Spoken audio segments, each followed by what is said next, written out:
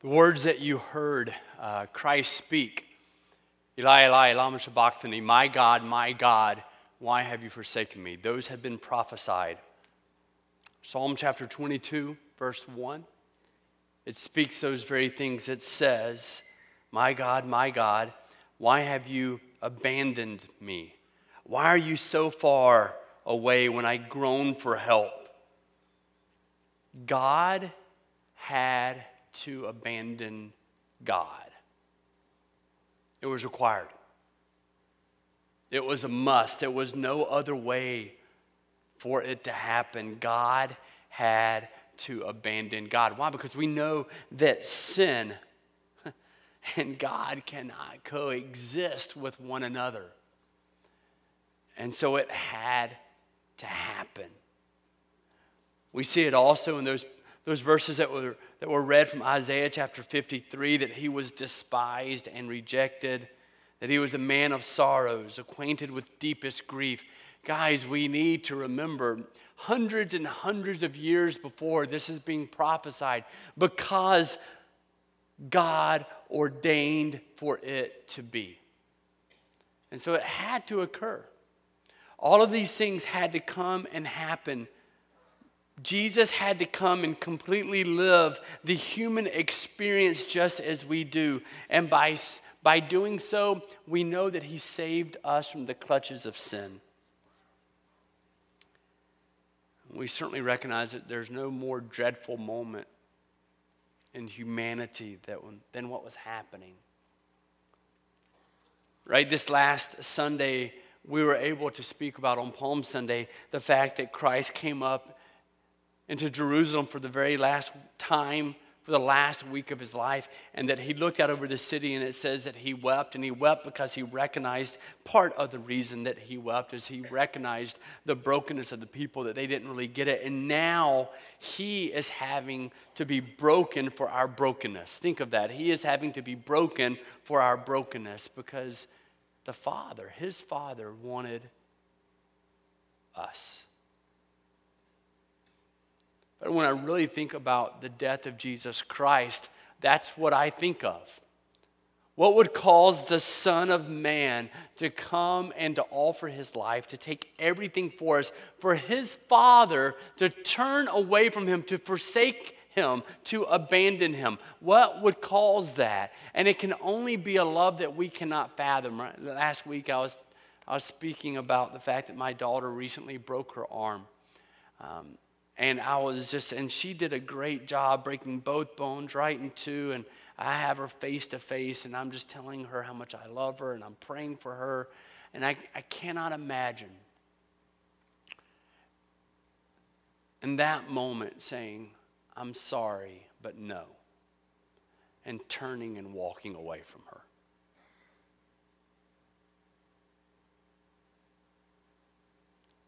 And yet that is what the Father,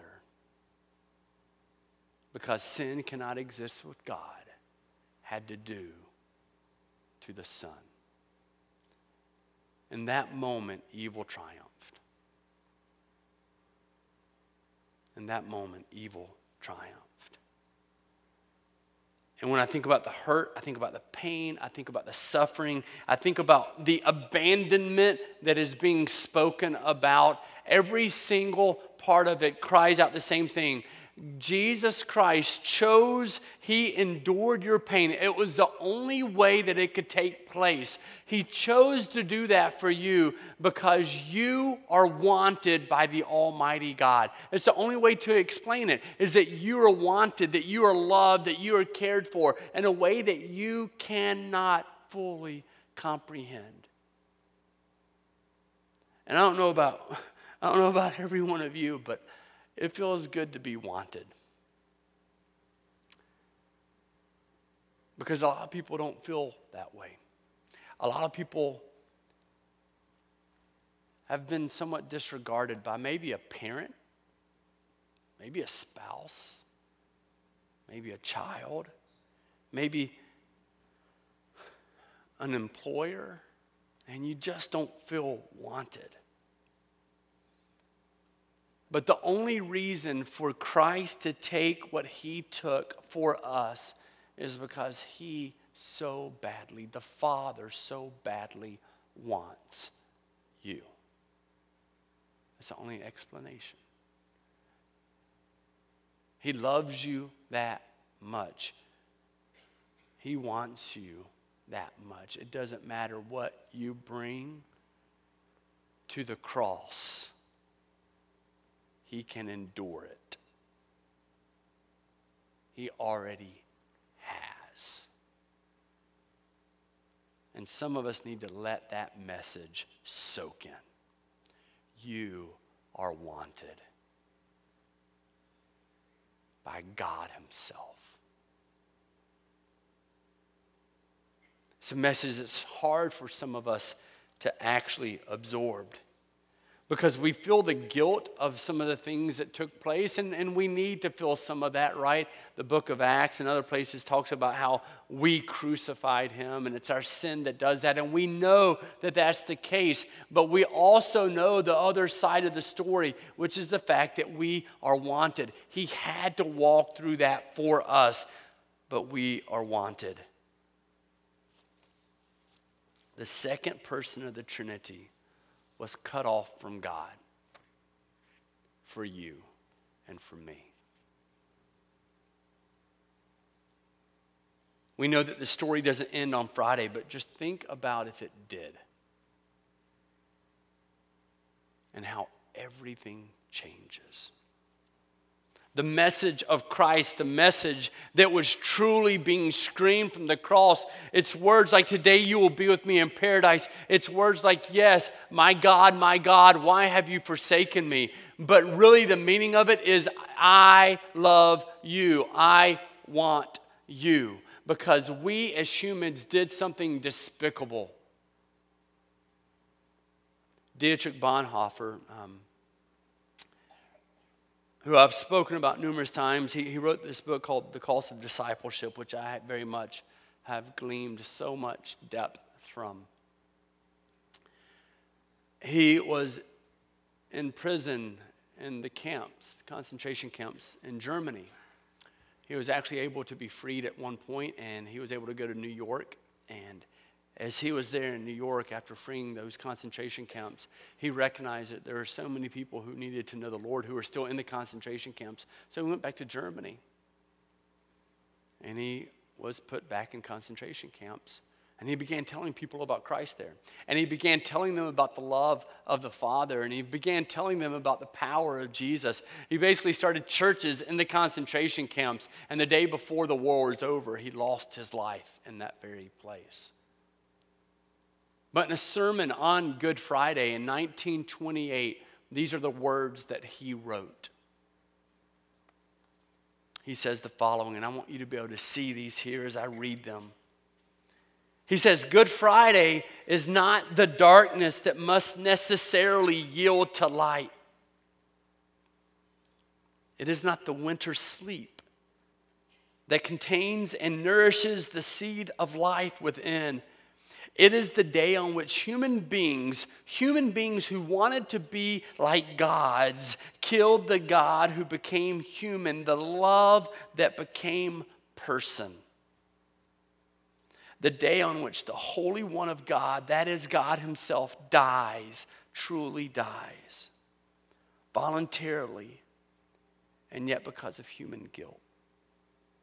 Without any seed of life remaining in him in such a way that God's death might resemble sleep.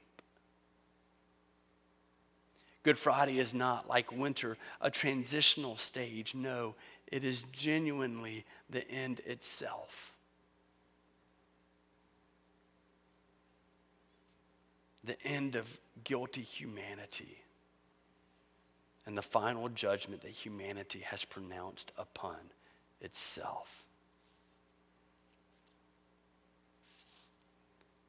Humanity aspired in pridefulness to be godlike.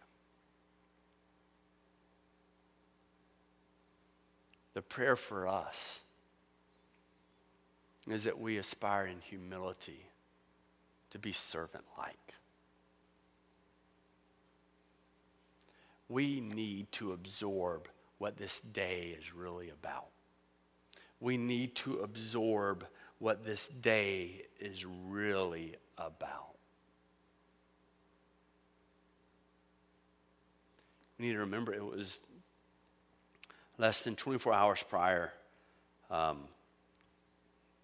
Christ was having the Last Supper with the disciples. And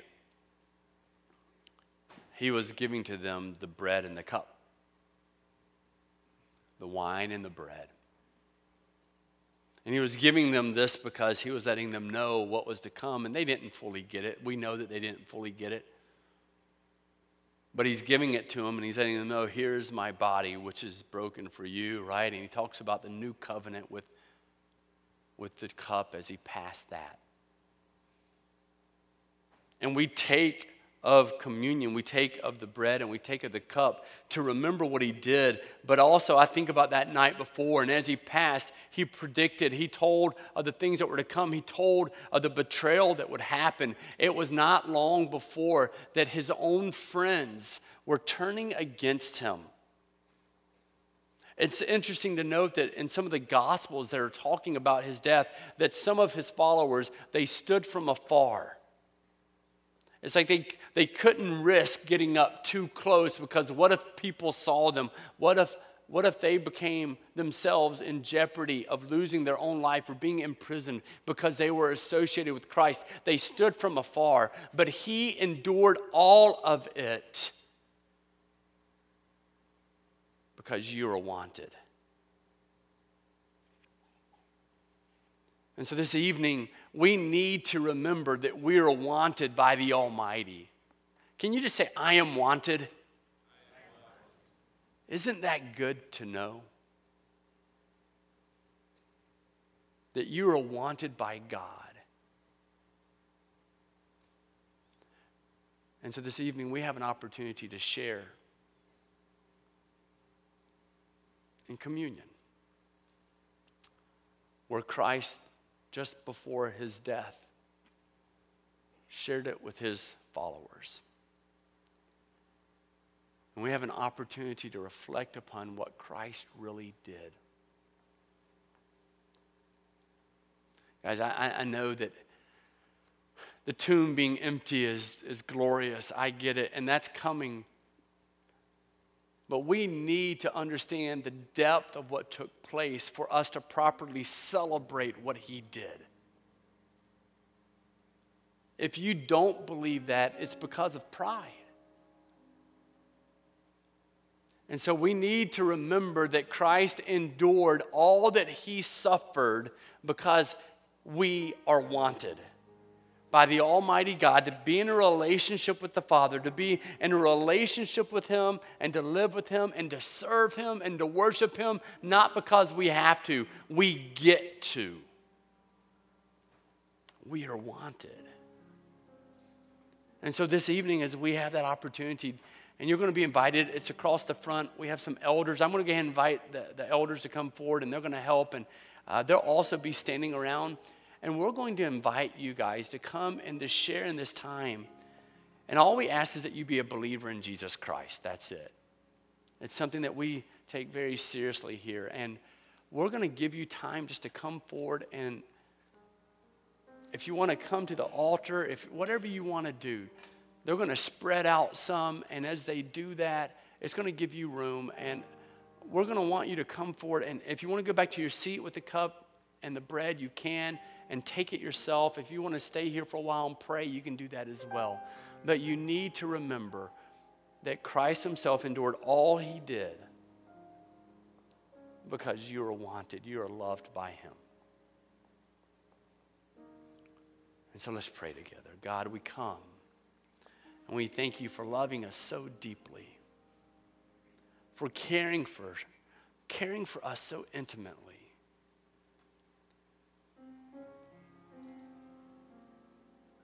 Lord, we thank you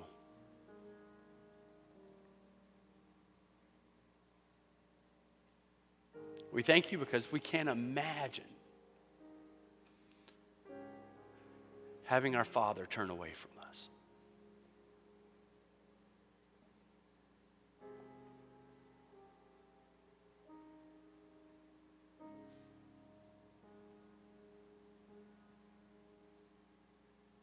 Thank you for caring so much. In Christ's name.